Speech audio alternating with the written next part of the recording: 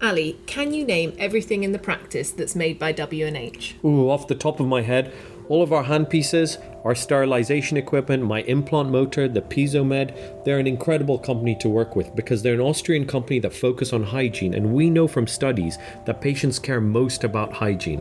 To top it all off, the support we get from them is amazing. They don't actually supply the equipment, but they provide the support. Now that's true support.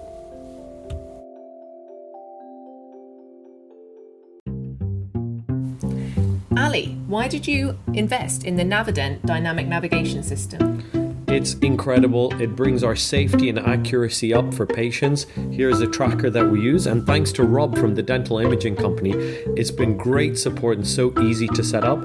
I see why so many people go to him for their digital imaging, 3D or 2-dimensional, and also all their surgical supplies like Ustamed screws. Rob's been incredible, and I'd highly recommend working with him. Greetings, dental professionals. I'm Flo, a new addition to the field.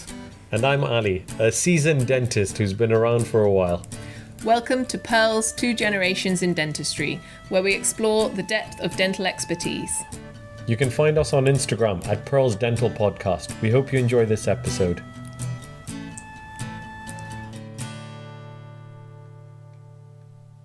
So Ali, how was your week? I've had a good week, but a busy week. Is that a surprise? I know. Shocking. No, it's been a really interesting week. So I've had a little bit of everything, a little bit of clinical work.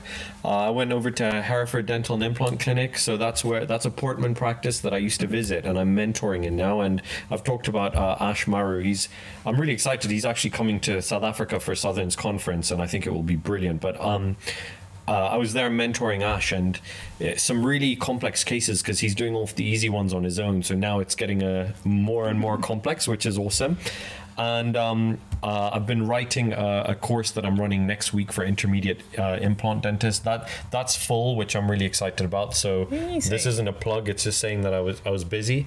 But what I'm really excited about is our team is growing because we've realized at the practice that there's roles for people beyond conventional roles. So we're looking for an amazing person who is a nurse in that order. And we're also looking for a really good digital dental technician because we have an idea of how we can evolve our workflow there. So it's been full on. But I have to say there's been... I try not to watch the news. I try and stay away from it. But I think it's really making me sad what I'm seeing more and more. I don't know if it's the same for you, but I'm seeing a lot of content of things happening to children on the news in war zones. And, I grew up in Kenya, and I came over here for university, and I'm now British. And there was a day where I went to City Hall and my wife Zara came with me, and I was presented with my certificate that tells me I'm British. And I was kind of just like, oh, this is something I have to do. But there were families there that were crying. They were so happy and so proud. And it made me feel really proud and really grateful to belong in such a country that everyone's looked after and safe. And then I have to say, I've been really... sad and ashamed of the stance that this country's taken when it comes to having the opportunity to step in to prevent some of the stuff that's happening. And it kind of makes me angry, just like we've been talking about NHS dentistry, that all of a sudden there's all this stuff happening because we're getting closer to elections to do with NHS dentistry. And at the same time, as we near elections, things are in the news like the UK is deeply concerned about what's happening. I mean, we should have been deeply concerned a long time ago. And I just feel like I thought this was a place that would stand up for the right thing rather than play politics. And it makes me a little bit sad. Yes. I think it's quite hard. There's definitely a bit of a double standard going around at the moment as well. Yes. And, I was one of the people who was putting Ukrainian flags on everything because I'm like, stand up for the oppressed, because if you're in an oppressed place, you don't have a voice. And I try not, I try not to bring politics into things because I'm no expert. But I think we can all be outraged when children and innocent people are dying, no matter who they are and where they are. And I think everyone can agree that that's something we should stand up against as a society. So that's kind of been on my mind this week, and it's put a little cloud over my normal positivity and enthusiasm. So I've been trying to find things worth sharing to on socials to try and raise awareness, and to try and stop myself being blind to these things and just going, I've had a great week. So yeah, but that's kind of something that's in the background, and we shouldn't forget, and we should keep giving our voice to, but we can't stop doing what we do. How was your week? Busy. I think it was really good, that you did speak about that, and that you have been sharing everything. You said it's important we are giving a voice to those that at the moment are voiceless in so many situations. In a slightly different tone, I had a busy week. I did Ian Hutchinson's lingual ortho course on Saturday. Cool. So you were excited about that. We talked about that before you did it. How was it? Yes. No, it was really interesting. Learnt a lot. It was. I don't know if do want to go down sort of doing more of big ortho courses. I do think it is something on the horizon for me, so it was quite nice, even though this was probably a step up from that. It was nice to actually be around some other people who are doing some incredible orthodontic work. I met someone called Dr. Kishan Chavda, and he's doing some great work. He's not a specialist in ortho, but I mean, the level of stuff that he's sort of doing, and he's gone through sort of different courses and diplomas.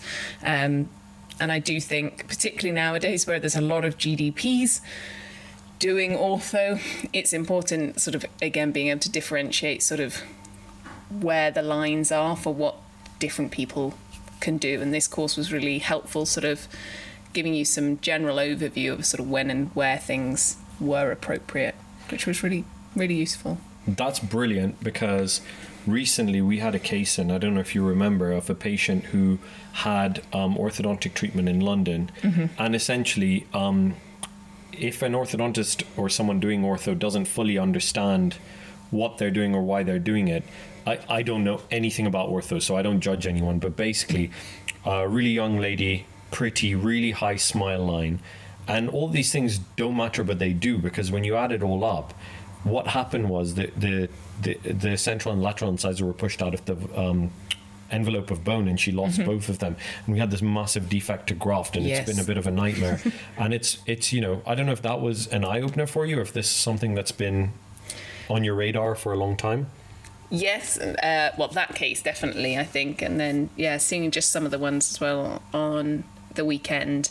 I'm planning on doing a case with my husband, and I do want to be using sort of like CT when planning everything, CBCT when planning everything, and I do think it's something that's going to come in more and more, because you can't be expected to do some of these movements and not then expect there to be consequences afterwards. Now that adult orthodontics is so popular, and the bone is very different in an adult to a child, which I don't think is necessarily always grasped. So well, it won't be if the company that makes the aligners is saying just send it to us and we'll plan it, because they don't know where the bone is either. Well, that was what was interesting, is they were talking about how aligners, really the only movement you can get is tipping, because of where the force is on an aligner, rather than the full bodily movement. So what's interesting is when I've spoken to Aston, who we work with, and Chloe Harrington-Taylor, who I've worked with a lot, who does a lot of aligner teaching, they were surprised at how much more you can do with aligners. But again, it's whether I don't know if the aligners were designed to do that, or if they've just been manipulated to. Well, I think I do. It's having sort of all the things in your arsenal, isn't it? Yes. So that you can dip in and knowing then I'm going to use this in this case and this in this case, and that's again where having that breadth can be so useful. It was a fantastic weekend. I was up at sort of 4 a.m. on the Saturday to drive down to Heathrow, and then I saw my brother and his partner afterwards, and we went to a musical called Unfortunate, which is it's very camp and drag and fun, and I would highly recommend it to anyone in London. Cool. So yeah, that was great fun, and then drove back and got back at 2 a.m. this morning. So Oh man, okay. You've had a long week. busy week, Yeah. but yes, I'm very pleased that I did it. So, Good. yeah, but actually, talking about sort of that breadth of knowledge, and it leads us quite nicely on to topic for today. Yes. Which is specialising. And this was a topic a few listeners actually wrote in right at the beginning of when we started the season, saying they'd really like to know a little bit about sort of that career path to specialising. What does specialising in dentistry mean? So, someone might correct me. I used to work in hospital, and I used to know a lot about this because it used to be part of my everyday life. I'm not a specialist, but all the people around me were on their training pathway. And as far as I'm aware, in the UK, it's meeting the criteria to be on the GDC specialist list. Okay. I did Google it. Yes. And again, there was no definite definition. Yep. It just said that dentists can specialise further. So. It's a protected term, and the GDC and the people on the lists are very protective of this, and I understand why. But essentially, what happens is some practices have their website done, and someone in the admin team or on the website team decides to say, this person does this so much, they're a specialist in this. You can't do that. So it's a title that comes with you passing criteria or exams, and I guess that's where there's different entryways onto specialist lists.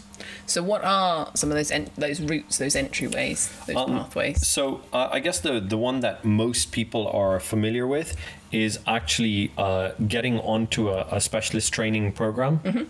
So that's through the NHS. You get your national training number, and the idea is that you end up with the option to take the exams to get on a specialist list and to become a specialist. So just because you complete the pathway, and it depends, it's normally it depends on the specialty.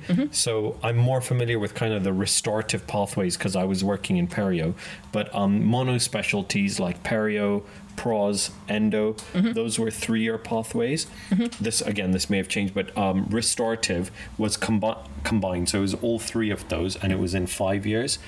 But then you'd get your number to take your exam. So you still have to pass your exam. Okay.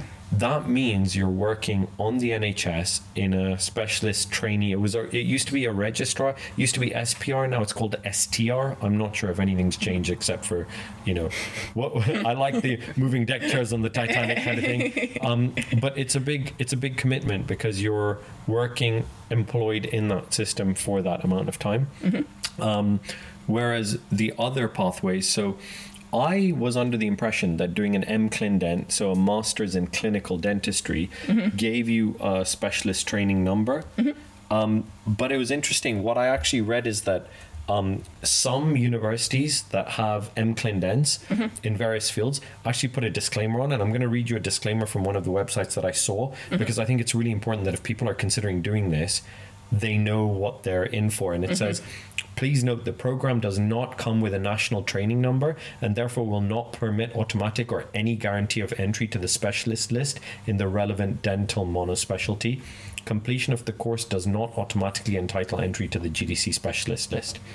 So now, what this has become, you can do a master's degree, and there's different types of masters. I have a master's in sciences, so MSc, which is an academic qualification. So it doesn't say anything about your patient contact or your clinical training. It's that you did the research and did the exams and did the papers. A master's in clinical dentistry is very much a clinical qualification, and I just assumed that you would do it to get this box ticked, but it does not tick that box anymore. And actually, the reason that's so relevant is actually the cost of these courses. So I looked up what UCL charge for MClin-Dents. UK students full-time, the tuition fees for the year, 2024-25, 37,500. Part-time is 18,750, and you were talking about how expensive Yeah, no, I know. Yeah. Cheap, really, now. international students for the year, 61,800 full-time. Ooh. So if we're talking about a monospecialty, or you're not getting a specialty, are you? So if you're talking about one section, because there's 13 specialist lists. If you're talking about doing a mono-specialty of training rather than becoming a specialist, you're looking at almost £200,000.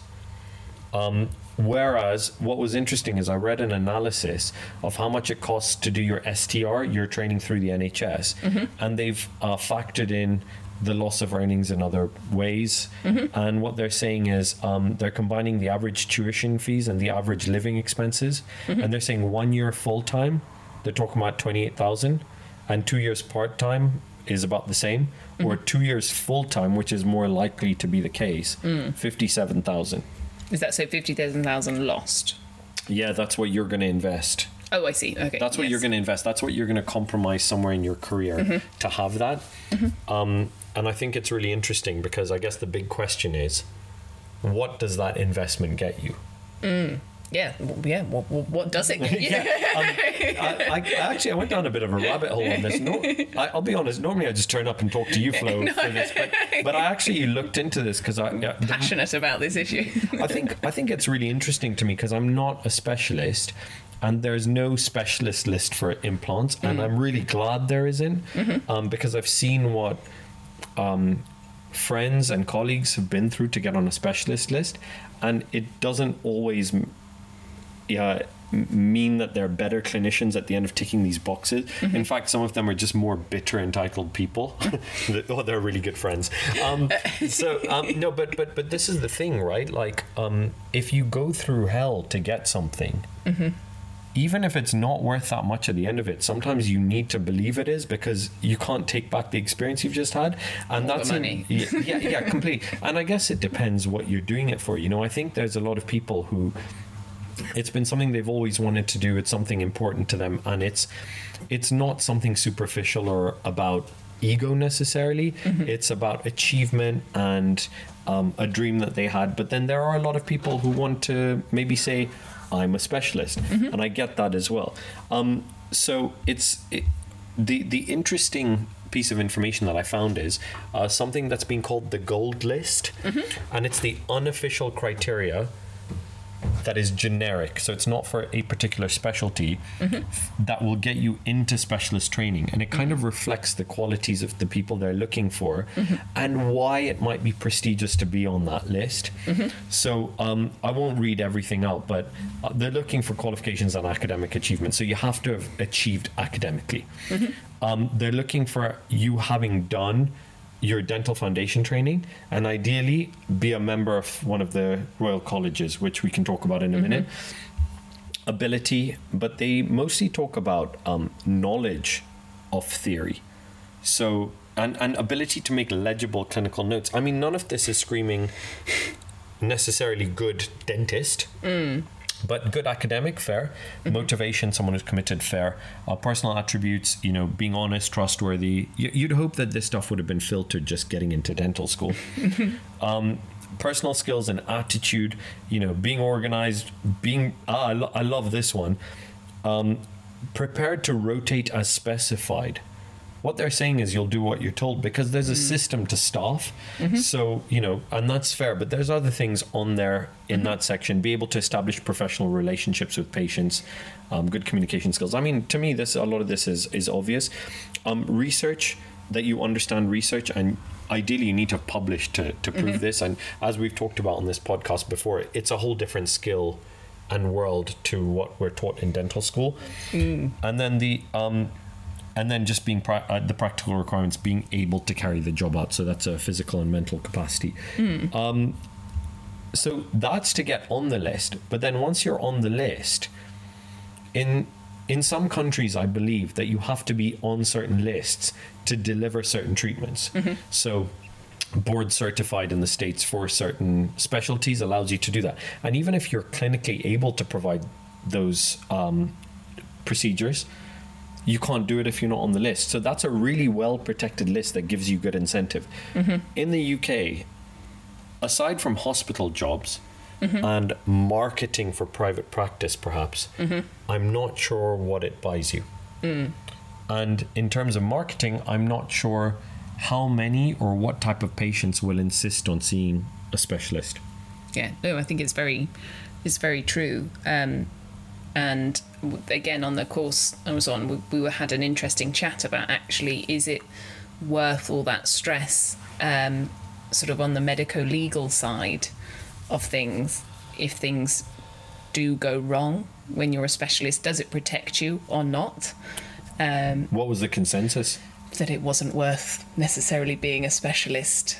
That you'll be judged harsher? I think, yes. Yeah, basically. Yeah. And how many patients do you find, when you're offering your patients a referral, how many of them are asking about the qualifications of the person you're referring to, and how many are insisting on seeing a specialist? None. Yep. But it is very important to put in your notes, gave option to refer to specialists. Yes. And maybe to say that, like, I'll say, look, for example, Cassandra Monder works with us. She's done her MSc in endo, and she has done further training, and most of her week now, I believe, is spent just dedicated to endo referrals, basically. And I'll say to people, like, her endo is really good. She's not a specialist, but this is all she does. And actually, I think how much time we spend doing something is just as important, because if you're a specialist, for example, you're a specialist in prosthodontics and you work in general practice, which a lot of specialists do. You work in general practice, and let's say you do prosthodontics 10% of your time, and the rest of your time you have a dental plan list that you take care of, and you're doing checkups and maybe root canals and all sorts. You may have the theoretical knowledge, but are you going to be better than someone who only does prosthodontics all day every day? Maybe. It's just... Yeah, it's true. Was it repetition is the mother of skill? I like that. Yep. But so I think it is one of those... Yeah, there is, I think, a big ego thing to it, and there's a lot of clout and everything comes with being a specialist. Ali, why do you use Southern implants? I love these implants. Brilliant. I have options like coaxis, which 38% of implants that are used by Southern are coaxis, which means that 38% of the time, if you don't have coaxis angle correction at implant level, you're compromising on your treatment plan. On top of that, soft bone implants for the pterygoids, as well as the max implants, immediates for molars, can save having zygomatic implants. Definitely the way to go. Ali, what's that you're holding? Well, this is a burr box from Crown Dental Burrs, and it has Dr. Flo King's name on it. And the reason we've implemented this in the practice is that Paul has the rota system, so his great burrs are kept in order. That means you can ask your nurse for a number of burr, which means you'll always get the same burr, and the rota system means you'll never run out of burrs. So it's definitely worth the investment, and it's not nearly as dear as you might think for something this good. You mentioned about the 13 different things you can be a specialist in. Obviously, implants isn't one. No. Do you know the other, the 13? I've got a list here if you want them. Yes. And maybe we can, rather than just reading out a list, we can look at each one. So, peds, pediatric dentistry, really interesting. Recently, I've been seeing more peds dentist qualified,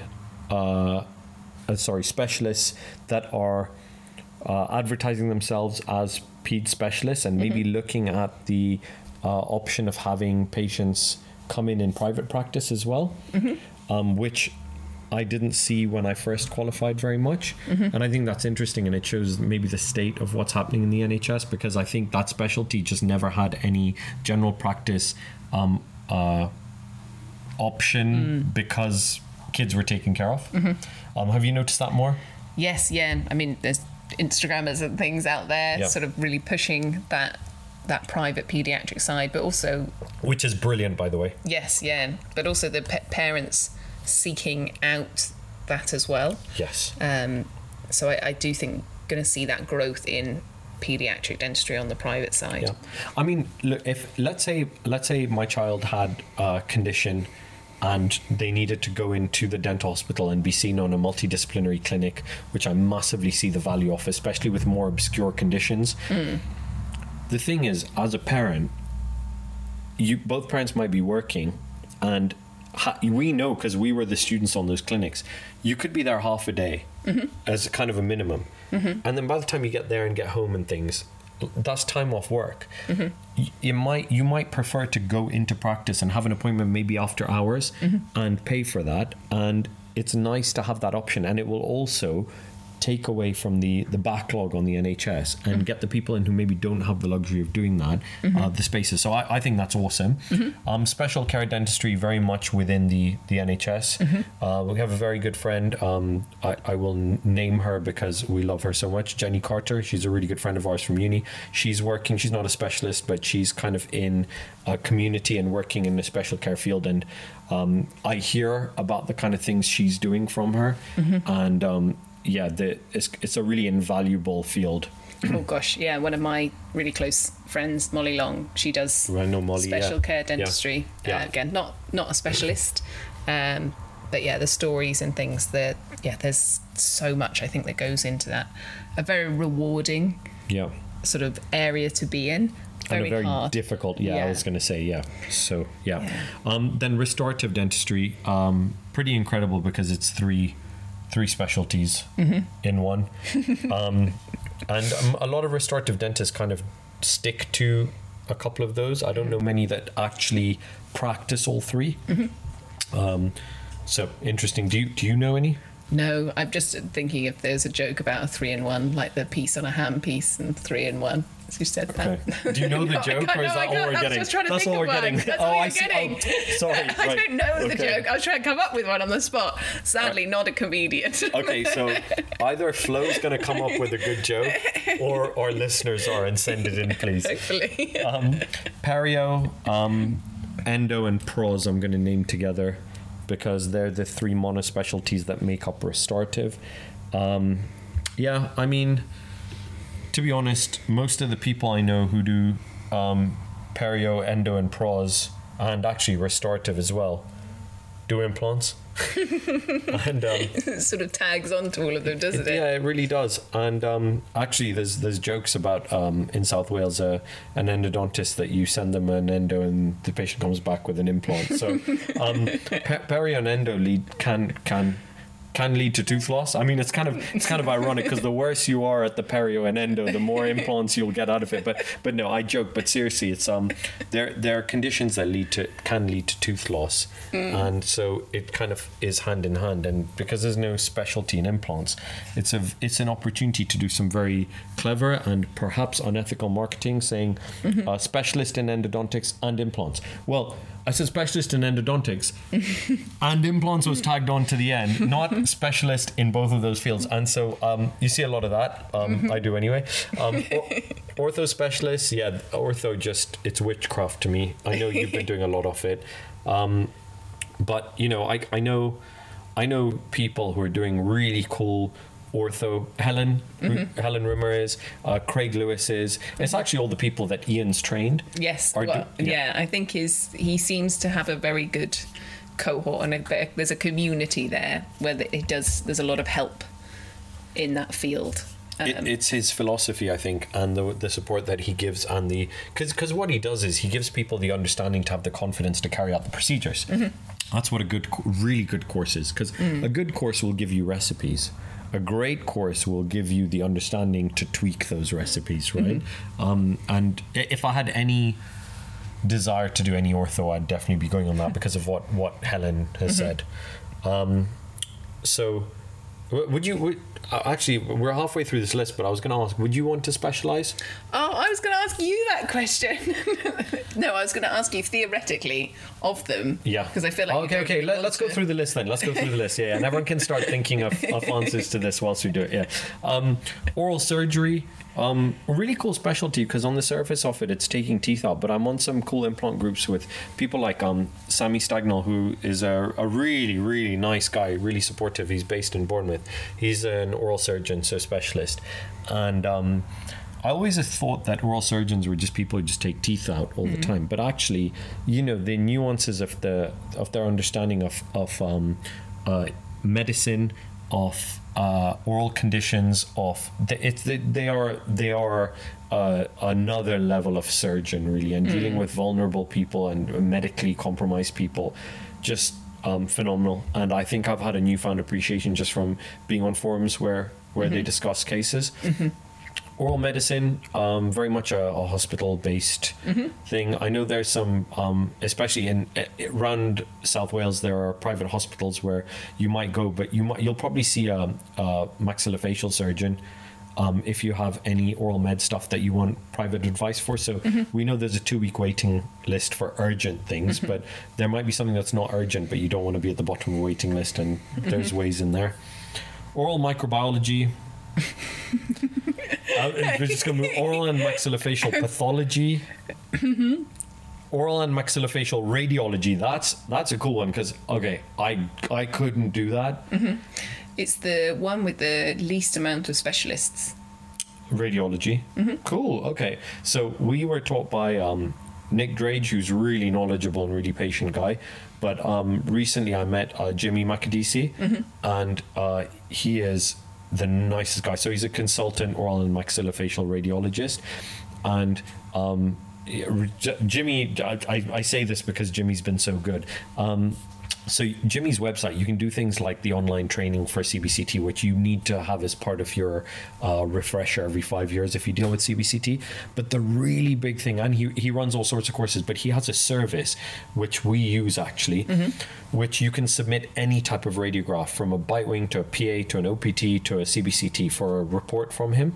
And it's a really reasonable fee. But there was a patient I had a few years ago, and there was something suspicious on a CBCT in their sinus, and Jimmy messaged me and he said, sorry it's taking a while to get back to you. I've actually passed it on to the ENT radiology team, some friends of mine, because I just want an opinion on a few things, and I got a really comprehensive report with all of that on there, and the fee wasn't any different, because he was like, no, you came to me for answers, and that's how we treat our patients. And so I have a lot of time for Jimmy, and I think his content's really cool. Like, there is some really boring ways to learn radiology, and Jimmy has found a way to understand. Make it fun. Yeah, well, no, to understand that maybe this isn't our jam, right? So yeah, really cool and really necessary. Like, we couldn't know what these guys know. And then dental public health. Do you want to talk about dental public health and explain it? So it's one of the ones where you've got people in it that aren't sort of necessarily dentists as well. Okay. And you can be brought on sort of as a consultant into it as well. Interesting. So it's all of this information was taken from the BDA website, I'm just going to say. So if there's anything that's wrong, that's contact wrong. the BDA. Brilliant. But it covers sort of a very broad range of sort of that oral health for the general public, and sort of what sort of messaging is being put out, and sort of the research side behind it as well. So you don't have to be GDC registered to become a consultant in dental public health? I think you can sort of, yes, there's people in it who aren't necessarily, Okay, interesting. Cool, okay. I think most are, though. Okay. Because, there's that research side of it. So let's talk about that for a second, because I think this is interesting, because all the specialties you can get on through research. But dental public health is probably an obvious one, because it involves a lot of research. It's population-based dentistry, isn't it? So, because I didn't want to offend anyone by being like, what I know about it is fluoride. And these are the people we need to bang the fluoride drum and get the fluoride into people. But actually, that's because they understand population level information. And I think what's really interesting, I do know people who have got onto specialist lists this way. So this is from the GDC talking about guidance for assessed applications on the basis of academic or research work. So what they're saying is applicants who do not hold a certificate of completion of specialist training. So that's what we talked about. You do your 3 or 5 years, and that's called CCST. An Annex 5 qualification in the orthodontics and oral surgery specialty. So I think that's another way to get there. Or a formal non-UK specialty qualification. So you might be an overseas specialist and applying, and that's a different pathway, are potentially eligible to enter the specialist lists on the basis of academic and research work, also known as assessed application. Okay. I won't name names because this is secondhand information and I'm not sure how accurate it is, but I believe that it is a very, very difficult pathway because otherwise everyone would try it. And a lot of people who get on this way or get on a way that is not through specialist training have involved lawyers who understand the paperwork and will make sure they push the GDC to allow you on if you're eligible, or will really squeeze them to tell you what you're missing. And I know people have gone off to then do a PhD because they've ticked all the other boxes and there are criteria. But that's when the Royal College has specialist advisory committees for each of these specialties, and they're responsible. And what you don't want to do is have someone on an SAC who doesn't like you. Ask me how I know. And basically it is almost a vote that is not based on what's on paper. I understand. And so these are the people on these specialist advisory committees who are specialists themselves who are responsible for non-exam entries onto the specialist list. So really interesting format, and really interesting that kind of the last category that we haven't talked about are people who were grandfathered on when the list started. That's the word. I kept saying, granddaddied, which is the wrong word. Which is the wrong word. We have to think of an alternative meaning to that. Is that what happens when your kids have kids? I don't know. Grandfathered on, and so if you. I'd love for someone who's grandfathered onto a list to be very open about what happened when they were.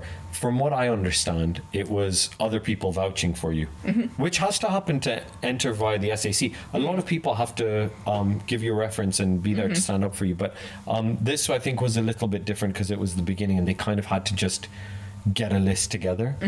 So it's interesting that a lot of people, maybe towards the end of their career now, maybe in their late 50s and 60s, were grandfathered on and haven't necessarily ticked all the boxes on the criteria. It doesn't make them worse dentists or less capable, or if people have been referring to them for 20 years, there's a reason why. And I think that tells you everything you need to know about how important it is to be a specialist in order to be able to carry out a standard of clinical work. Yeah, that's very true. What about people who have a special interest? How is that different?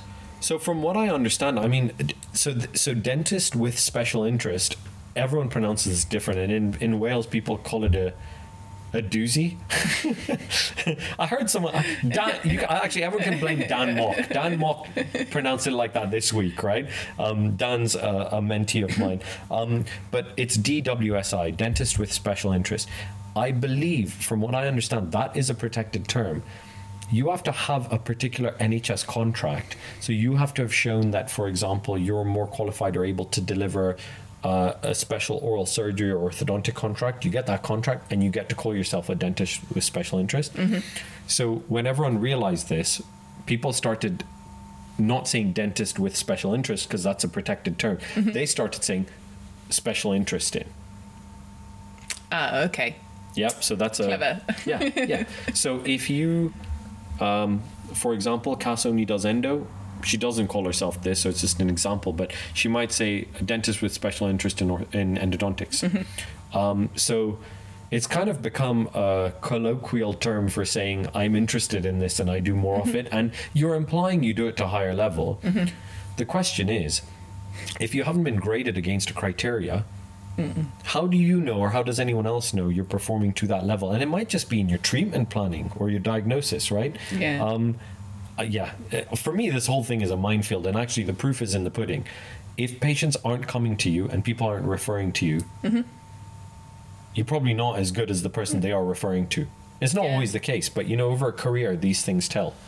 Yes, that ultimately in the end the numbers won't lie there. Yeah. So I think maybe there should be some sort of term for that not necessarily marketing, but something where that is the field that you prefer. So this is where, for me, this is why letters after your name are important. We've had this conversation so many times.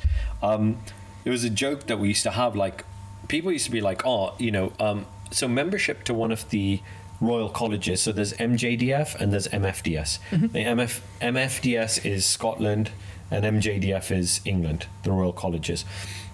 And this membership is, you take an exam, but then you pay a membership every year.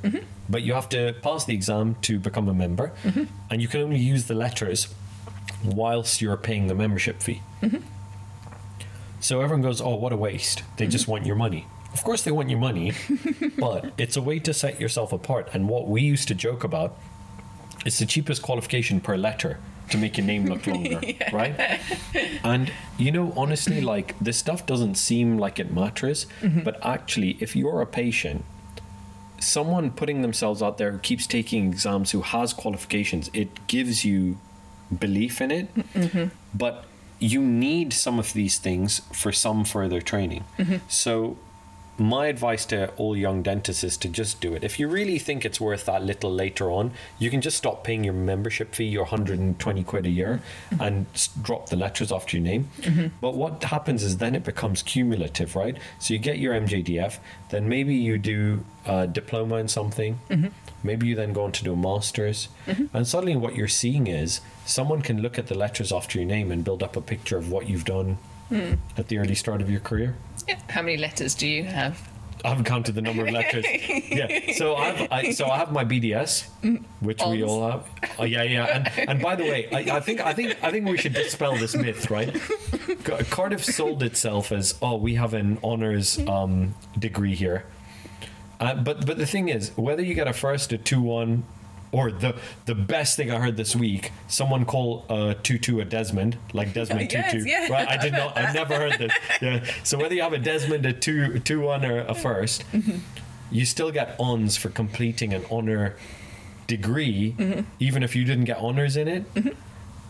Cool, but what's the point? Well, it looks nice, doesn't it? Yeah, it really does. Yeah. So I've got my BDS, then I've got my MJDF. So mine, you can do part 1 of one thing, part 2 of another thing, look at the price, look at how easy it is, look at what your friends are doing, look at which restaurants are nearby, and pick whatever. It doesn't matter.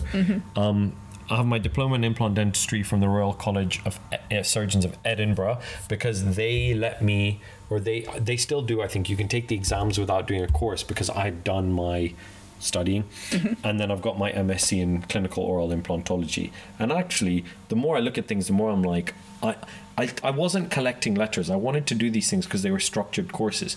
Because the difference is now I can go do, for example, I went out with I have to say this actually, I finished an online course this week that I really enjoyed, and it's Farhan Ahmed's pterygoid implant course. So I did his full arch course.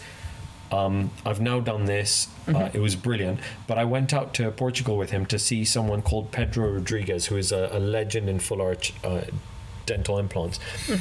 But that course that I did out there and the live surgery that I did, it doesn't give you a qualification because it doesn't fulfill these criteria. But I got more from that than I have a lot of the things that have given me letters after my name.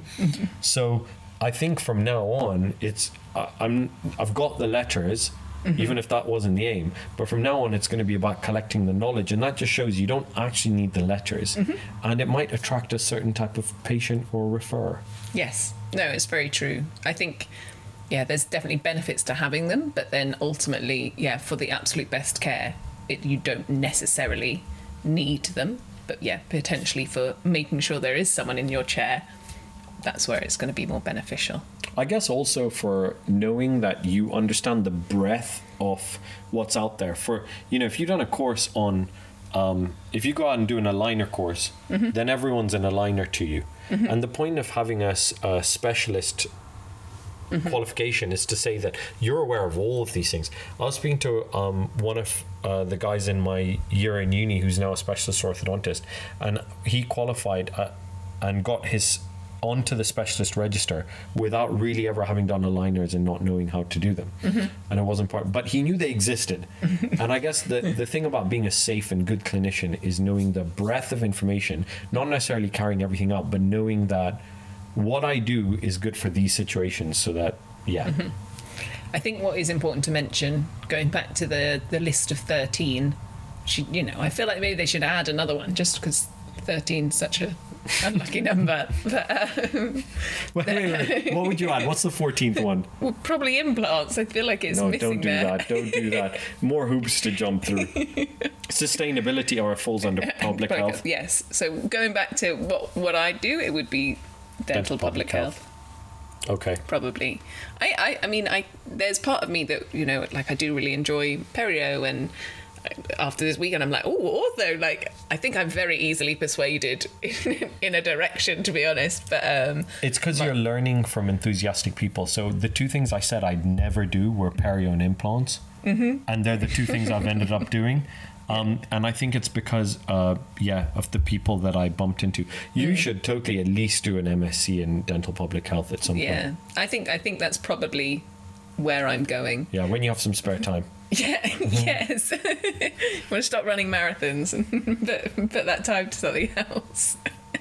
I was going to say, if you had to, of the 13, pick one to be a specialist in, what would it be?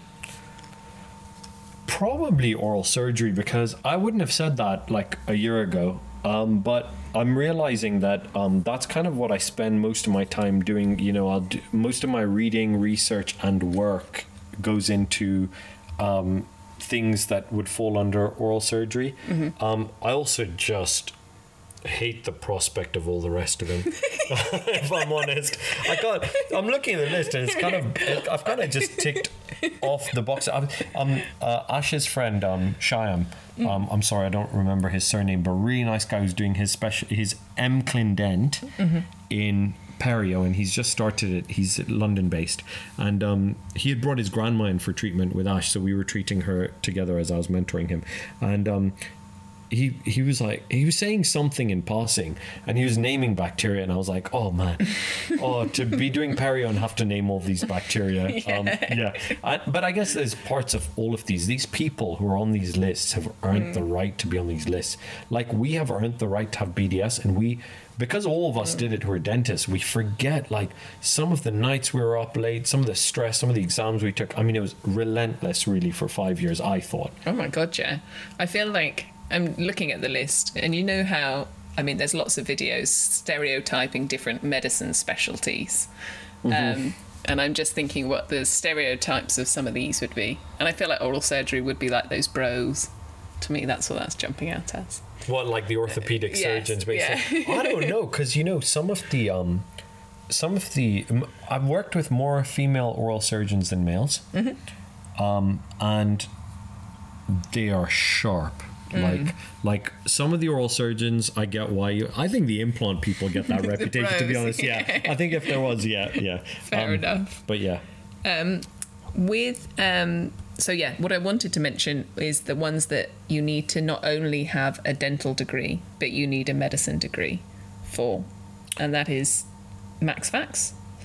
And apparently sometimes oral medicine requires it, and it used to be a bit more traditional. Am I right saying that? I don't know. From what I understand, it's just Max Fax that you need to be dual qualified. And I know, for example, no, there's definitely oral medicine training pathways for dentists. Yeah. Yes. No. So this is some. So there's So it's, they said that I think there was a time when they wanted more medicine, and you can come to it sort of through medicine and then do dentistry. So it's a little bit. There's a mixture. Little bit of a mixing pot there.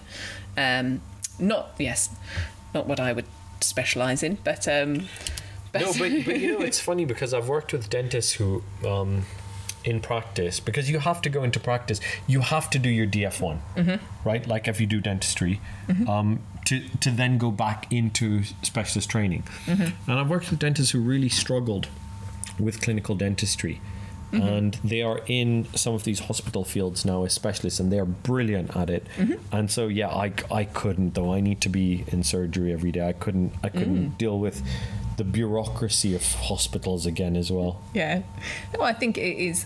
I do think that's what's amazing with dentistry, and it's sort of what I say to actually had a patient the other day saying that their daughter was thinking of applying, and they were like, should she? And I was like, I think it's a fantastic career to get into, because there is actually so many paths within it. I think when the general public think of a dentist, there's a very usually like a male in a white coat, probably sort of pulling a tooth out or something. But actually, there are so many different paths that it opens up, and you can get a very different job depending what you want.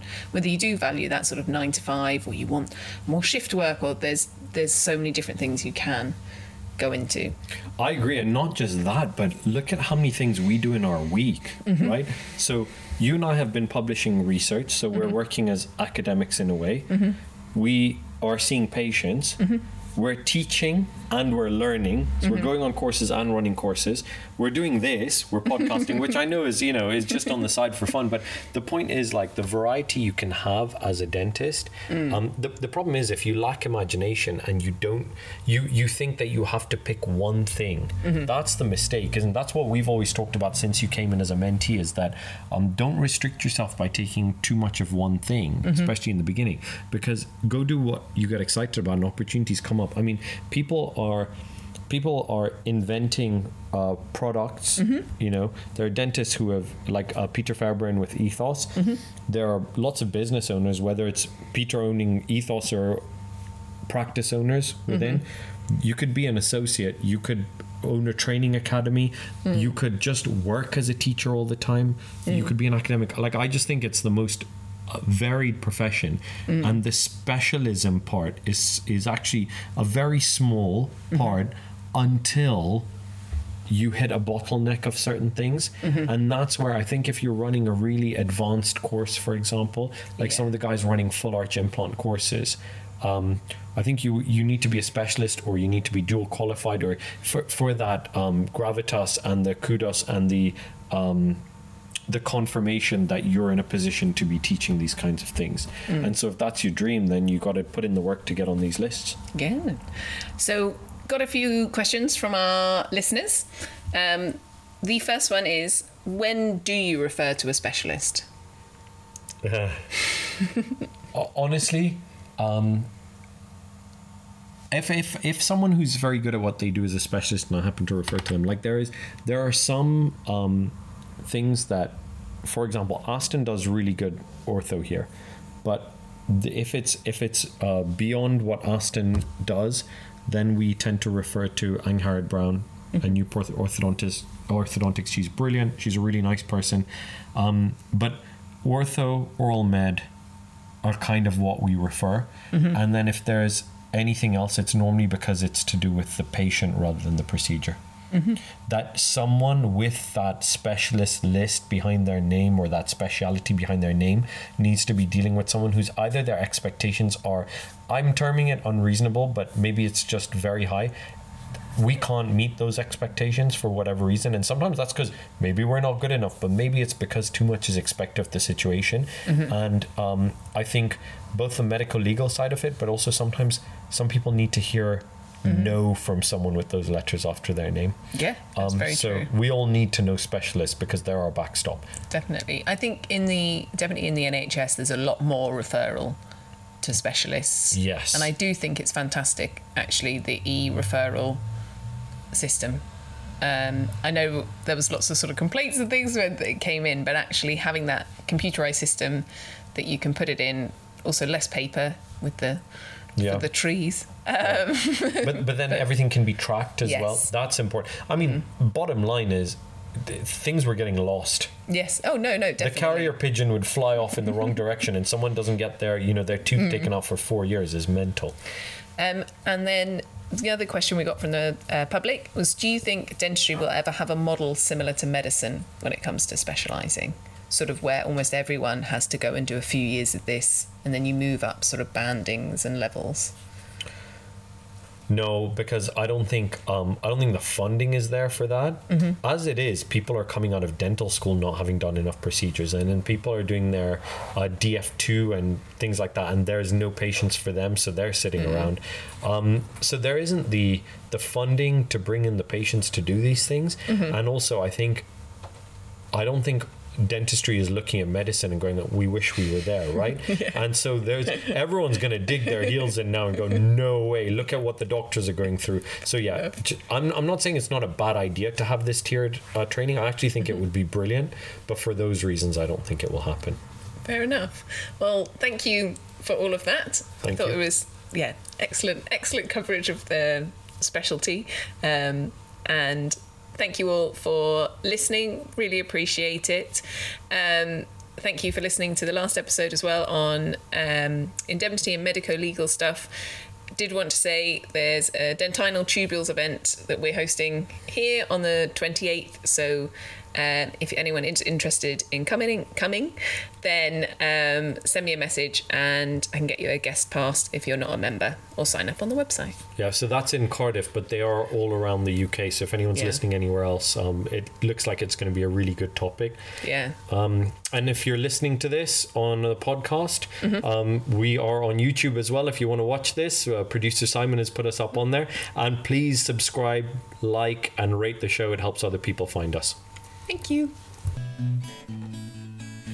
Thank you for listening to Pearl's 2 Generations in Dentistry. Don't forget to follow us on Instagram at Pearl's Dental Podcast. Send us a DM with any questions, queries, or topic suggestions. And remember, you can watch our episodes on YouTube. Please rate and review the podcast. This episode was produced by Simon Regan.